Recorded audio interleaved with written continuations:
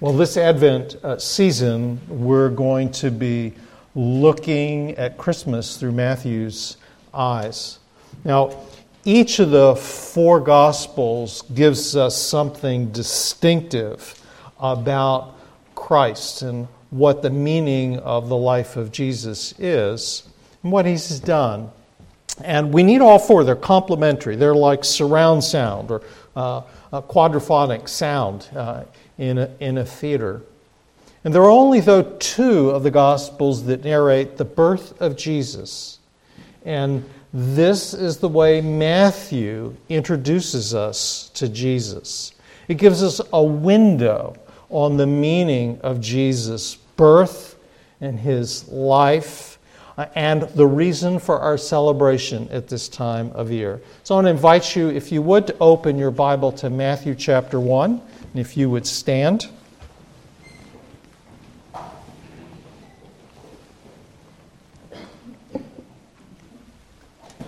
Matthew begins the Gospel this way. The book of the genealogy of Jesus Christ, the son of David, the son of Abram. Abraham was the father of Isaac, and Isaac the father of Jacob, and Jacob the father of Judah and his brothers. And Judah the father of Perez and Zerah by Tamar. And Perez the father of Hezron, and Hezron the father of Ram, and Ram the father of Amminadab, and Amminadab the father of Nahshon, and Nahshon the father of Salmon, and Salmon the father of Boaz by Rahab, and Boaz the father of Obed by Ruth, and Obed the father of Jesse, and Jesse the father of David the king. And David was the father of Solomon by the wife of Uriah, and Solomon the father of Rehoboam, and Rehoboam the father of Abijah, and Abijah the father of Asaph, and Asaph the father of Jehoshaphat, and Jehoshaphat the father of Joram, Joram the father of Uzziah, and Uzziah the father of Jotham, and Jotham the father of Ahaz, and Ahaz the father of Hezekiah, and Hezekiah the father of Manasseh, and Manasseh the father of Amos, and Amos the father of Josiah, and Josiah the father of Jeconiah and his brothers at the time of the deportation to Babylon. And after the deportation to Babylon, Jeconiah was the father of Shealtiel, and Shealtiel the father of Zerubbabel, and Zerubbabel the father of Abiud, and Abiud the father of Eliakim, and Eliakim the father of Azor, and Azor the father of Zadok, and Zadok the father of Achim, and Achim the father of Eliud, and Eliud the father of Eleazar, and Eleazar the father of Matthan, and Matthan the father of Jacob, and Jacob the father of Joseph, the husband of Mary, of whom Jesus was born, who is called Christ. So all the generations from Abraham to David were 14 generations. And from David to the deportation to Babylon, 14 generations. And from the deportation to Babylon to the Christ, 14 generations. Let's pray. Gracious Father, be pleased to illuminate this text by the presence of your Holy Spirit in our hearts and minds. For we ask through Christ our Lord. Amen. Amen. You may be seated.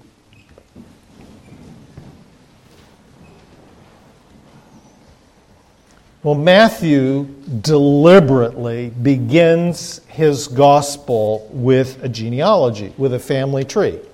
Now, one of the very first things a new preacher is taught is that you have 3 to 5 minutes to convince your audience that you're going to say something that they should pay attention to, something actually worthwhile. And I know that many of you are skeptical that that's going to happen now, this morning. But just before you pull out your cell phone and begin to play a game, or perhaps to check social media, if you'll just hang in here with me for a few minutes, I'll show you wondrous things from this otherwise unpromising looking passage. Now, many people find their family history fascinating. The popularity of Ancestry.com attests to that, and I know, in fact, some of you are very interested in your family histories. Matthew's first audience would have found this family history impressive and compelling. But of course, you're thinking, this is not my family history. You know, I'm a Smith. The Jones family history is rather dull. Makes for very dull reading indeed. But this family tree is addressed as an invitation to you. It is an invitation for you to join the family of Jesus. And Matthew here leaves clues about the very character of this family and why it is that you would want to be a part of it. Now, this family tree expresses the deep longings that everyone has. For the first century Jews, it showed their longing and expectation that the Old Testament's promises are being met in Jesus. The Jewish people longed for a Jewish king to rule them. It had been hundreds of years since they'd had one. The current king, Herod, was an ambitious military adventurer who was appointed by Rome and despised by those he ruled over. And Matthew wants us to see that Jesus is in fact the king that we long for. He's the king that was promised long ago. You see, when God appointed David as king over Israel, he promised David that he would have an enduring throne, that one of his sons would always sit on the throne. And initially, David seemed to be everything that the people desired. But over time, his flaws and his failures became obvious, and they became disappointed. People wanted a king like David, only better. Someone who was powerful enough to bring justice and peace, to fight their enemies, to break the power of evil and establish righteousness, who would protect the poor, the weak, the disenfranchised, the widow, the orphan, and the alien. He was to be a shepherd king. They longed for a caring and tender king who wasn't concerned about his own reputation or amassing power or wealth or wives. We all deeply long for such a person. It's a deep longing in everyone. You can see that longing expressed in King Arthur, in our fairy tales, in The Lord of the Rings. But modern sophisticated people like you tend to think, well, that's just a psychological projection. No mere human is that strong and that tender and that wise. People always fail us. We never see strength and tenderness together. If they're strong, they're corrupt. If they're tender, they're weak. And even the best people die. But God promised He would give us such a king. And Matthew, by way of this family tree, is saying that Jesus is that king. Matthew wants us to see that Jesus has a legal claim to the throne of David. And of course, such a claim needs to be substantiated. It's a serious thing to claim a throne. And he makes this point in several ways. Let me just point out some of the things he does here. David's name appears 5 times, more than even Jesus' name here. And David alone is called king, even though all the men mentioned in verses 7 to 11 were the kings of Judah. Only David gets the title king. The Babylonian exile is mentioned 4 times because it breaks the kingly line of David. The kingdom was destroyed by the Babylonians in 586. But David's bloodline is not cut off. He still has sons beyond the exile. And yet not one of them ever sat as a king. And Matthew stresses Jesus' connection to David. He begins that way, the book of the genealogy of Jesus Christ, the son of David, the son of Abraham. and in verse 17. So all the generations from Abraham to David were 14 generations, and from David to the deportation to Babylon, 14 generations, and from the deportation of Babylon to the Christ, 14 generations. And so Matthew's drawing a straight line for us from Abraham to David to Jesus, a bloodline. But he makes the same point in a different way, and this is more subtle, because Matthew puts together a selective family tree. Names have been intentionally left out, and you can verify this yourself if you open up to First Chronicles and compare it to Matthew. Don't do that right now. I'll just tell you what you want to look at. Verses 3 and 4 cover 400 years in 4 generations, leaving out 3 of the kings of Judah. And like any English schoolboy, every Jew knew the line of kings. They knew. They weren't surprised by this. This wasn't fooling them. They recognized that Matthew was doing this on purpose. And the reason Matthew does it is in verse 17. He wants 3 sets of 14 generations. Now, some of you, and I know this is just how some of your minds work, some of you think, well, Matthew is being deceptive. No, he's not. No, you see, the phrase father of in Hebrew means a descendant. It doesn't mean the immediate biological father. They just didn't use words like we do, and we need to respect that. Why the number 14? What's so important about 14? Well, if you were a first century Jew, it would be obvious to you. And of course, it's not. So let me let you know what's going on here. Yeah. Jews used the letters of the alphabet to stand for numbers, kind of like the way we use Roman numerals. So the first letter of the Hebrew alphabet, Aleph, is used for the number 1, and the second letter, Bet, is used for the number 2. David's name in Hebrew is DVD. The vowels aren't counted. And D is the 4th letter of the Hebrew alphabet, and V is the 6th. 4 plus 6 plus 4. That's 14. Matthew is emphasizing with these 14 generations, David, David, David. This is Matthew's way of saying Jesus is the true David. Jesus is Israel's true king. Jesus is the last son of the Davidic line.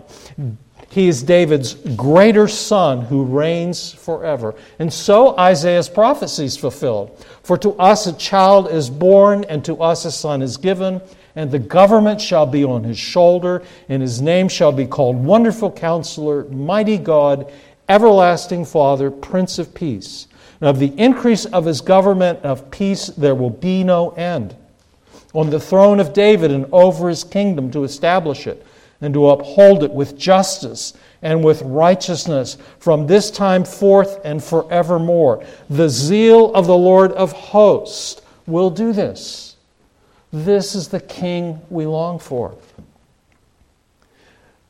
In this way, Matthew, in introducing Jesus, is emphasizing that God is faithfully fulfilling his ancient promises.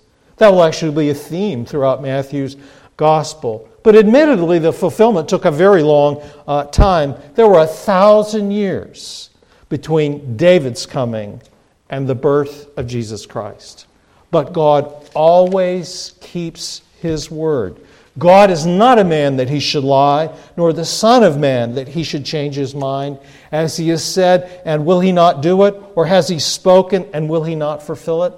And there's great comfort in this. While God doesn't act on our timetable, he will act. Jesus was slow in coming, slow for the people of Israel who lived under foreign domination for 500 years. And yet God's timing was perfect. Now, Advent Christmas is not something that happened just long ago. Of course it did that. But Advent is, for all of us, also coming afresh. It is in this season that we too wait for God. We long for God to come, to answer our prayers, to bring us out of painful circumstances, to bring strength, to heal wounds that we've received in relationships, to increase our joy, to supply our needs, to complete what He started in our lives. And you can be certain that God will accomplish all that He's promised to do. Everyone who is a part of God's family, the family you're being invited into, has this kind of Father. This is an invitation to you to join God's family. The promise is spoken this way in John's Gospel.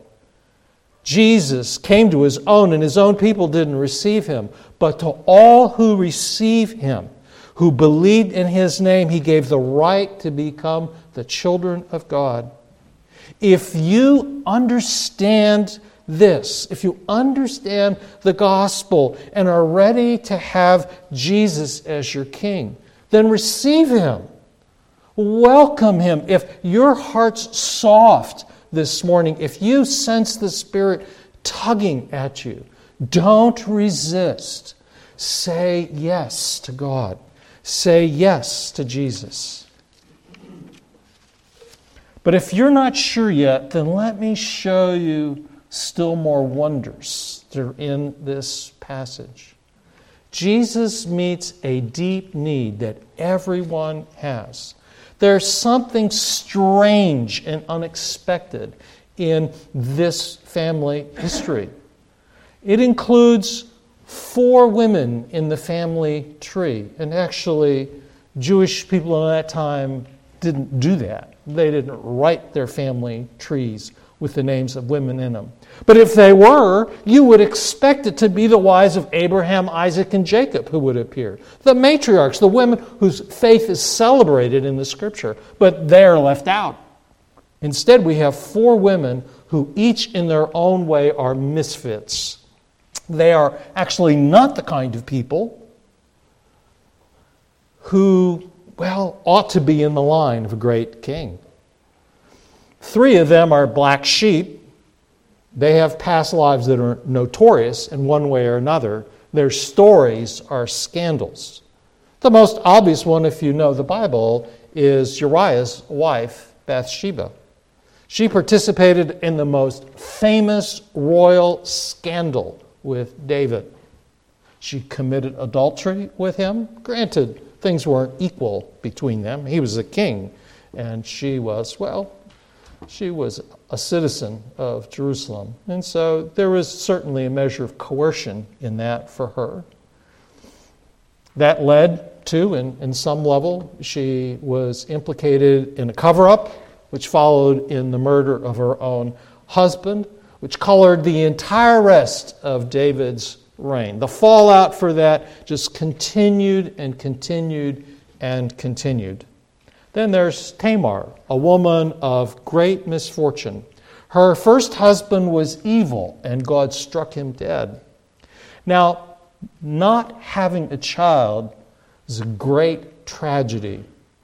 It is today, but it was an even greater tragedy in that time. And so the custom of the day was that the brother should give a child to the widow. The second son was given to Tamar, but he refused to cooperate, knowing that the child would not be his. And so he frustrated the plan. And his wickedness brought the justice of God, and he too died. These were Judah's sons. And though Judah's last son should have been given to her, Judah refused. He gave excuses when he grows up. And she was left a widow without a child to support her. And so she hatched a plan that relied on Judah's bad character, posing as a prostitute. And she conceived and gave birth to twins. And one of them, Perez, is in the line of David. Then there's Rahab. She earned her living as a prostitute, assisted the spies, and was rewarded not only with her life, but she married into Israel. And not just into any family, but into the line of the king. And then there's Ruth, who was a woman of exceptional personal character. But she was a descendant of a nation whose origins resided in an act of incest. Now, these women, in a strange way, prepare us for Mary, who will conceive Jesus by the miracle of the Holy Spirit.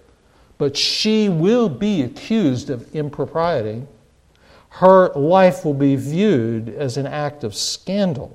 After all, she's an engaged woman who's discovered to be pregnant. Even her fiancé's not too sure about taking her, but that's for another day. Matthew's setting us up to see that Jesus is a strange and unexpected Savior. Now, the New Testament lets us know that people were well aware that there was something strange about the birth of Jesus. One of the rumors that the Jews circulated was that the child was the product of Mary and a Roman soldier. There were many such rumors.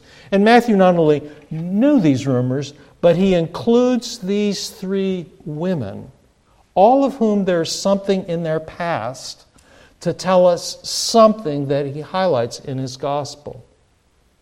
Jesus is not ashamed of sinners. Jesus is not only the descendant of sinners, of scandal, but he came for sinners.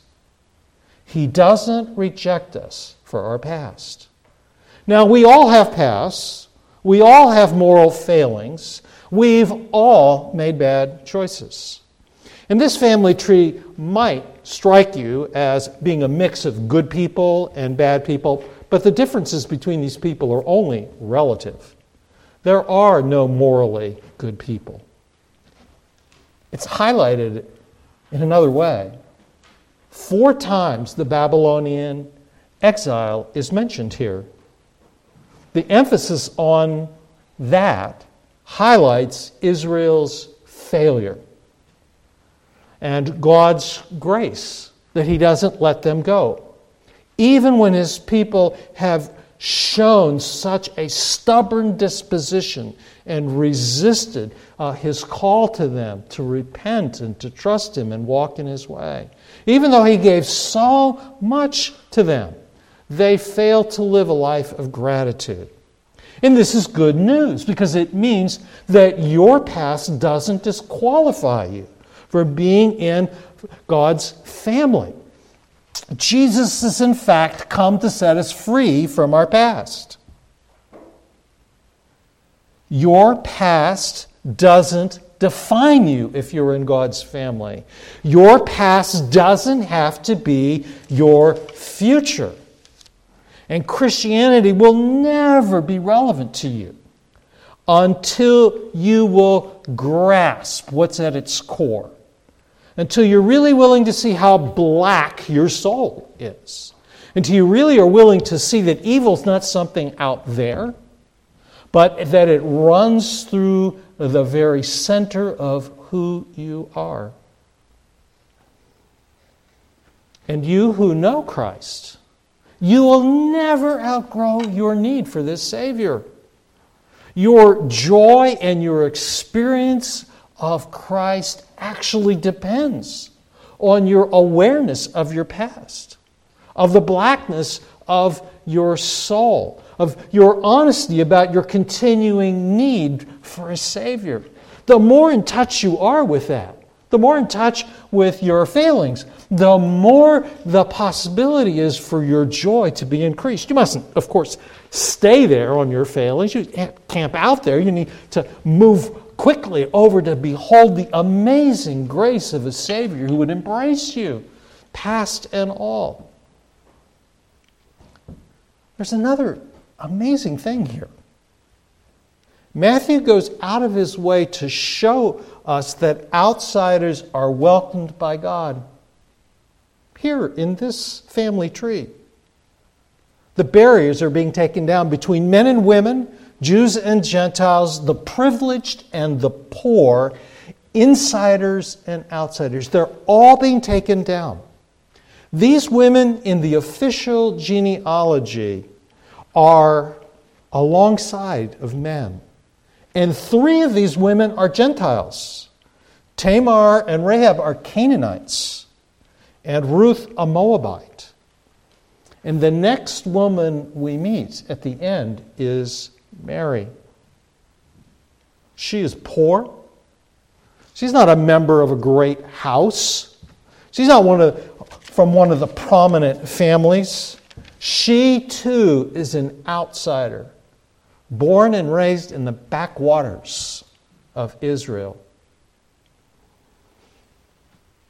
This has enormous implications because it means that Christianity is not some kind of exclusive club.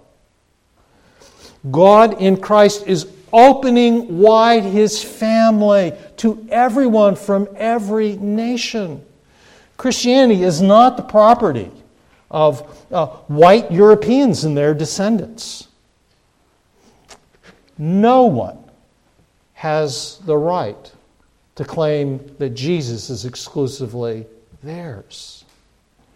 You see, the Jews thought that. They thought they were most entitled to the Messiah, and they missed Him completely. You see, the gospel's not ours. It's given to us for the sake of the world. Matthew ends his gospel announcing this same thing. He begins announcing this and he ends with it. The very last words are Jesus are, "Go into all the world and make disciples of all the nations." And as we celebrate this Christmas, we should remember we're not to keep the gospel for ourselves. We should seek to be creative and find ways to share it with others. So Jesus is the Savior who removes our past, who embraces outsiders. But there's something else here. All of these women seem cursed. There's something tragic. In fact, all 5 of them suffer. 3 of them are widows. Tamar is a widow who's childless. 2 of her husbands die. Ruth, she also loses her husband and her 2 sons in the midst of a famine. And she is left utterly destitute. Then there's Uriah's wife, Bathsheba, whose husband is murdered and whose illegitimate first child dies in infancy. And while we don't know the backstory of Rahab, the prostitute, we do know that women were forced into prostitution. And we have to conclude something happened in her life among her family, that's what she ended up doing. And Mary too suffered. She suffered character assassination. Even though she served God with utter purity and integrity, her character was maligned for her entire life. She lived her whole life with her reputation being ruined. But it got worse. It seemed that she was a cursed woman as her firstborn son was crucified, publicly rejected. You see, suffering is at the very heart of redemption. It's written large here that redemption comes through suffering, and this is really unexpected. But this genealogy underscores this in another way. You see, David didn't usher in, his line didn't usher in a wonderful utopia for Israel. No, it ushers in the Babylonian exile because of its unfaithfulness to God. Its failure to live with God brought it under the curses of the covenant. And so while David represented in one way the high watermark of Israel's hopes, the Babylonian captivity represented the nadir of Israel's failures, the frustration of their hopes at the end of the royal line. And so God's work bringing about redemption comes in a very strange and unexpected way. It comes in the way of suffering, of a king who is rejected and suffers and is crucified for us. This is not just the story of how redemption is accomplished. It is actually the paradigm for redemption. This is how God works redemption in the lives of every person. It's not a rocket launch, just straight up, everything gets better and higher. No, it's very wobbly. It has its ups and downs. And in this season, those of you who are aware of suffering in your life, and maybe acutely aware of it, this can be a very hard season to enter into. It's a season where things are festive. In fact, the decorations around us are festive. This morning, the colors are bright. For many people, this reminds them of ideal families, even if their family wasn't ideal. The Norman Rockwell family is held up to them, and often it's very painful because people recognize either my family now is not like that or it was never like that. And here is something sweet. Jesus' family wasn't ideal either. That's what this genealogy tells us. And there's great reason to hope here, because out of suffering comes redemption. And look at this. God's grace comes to each of these 5 women in ways they didn't expect. Not only did God come to the widows and provide marriage for them and meet their deepest physical needs, but He included them in His plan to bring the Savior into the world. And here's the thing. Jesus isn't the fulfillment of all the promises, and therefore there's nothing left. That's the end of all the promises. No, as He fulfills all the promises, it is the beginning of God lavishing His grace. Jesus is the strange, wonderful King that we long for. The Savior who came to embrace sinners and outsiders, to those who were cursed, to people who have past and who carry shame. He was rejected and made an outsider Himself for us. He was cursed so that we might have a blessing, that we might be accepted. This table captures something of that. Let's pray together. Gracious Lord, grant us hearts that are captured by what Matthew said to us today, that we would see Jesus in all His beauty and strength and tenderness. Be pleased to draw those who've hesitated to come to Him today.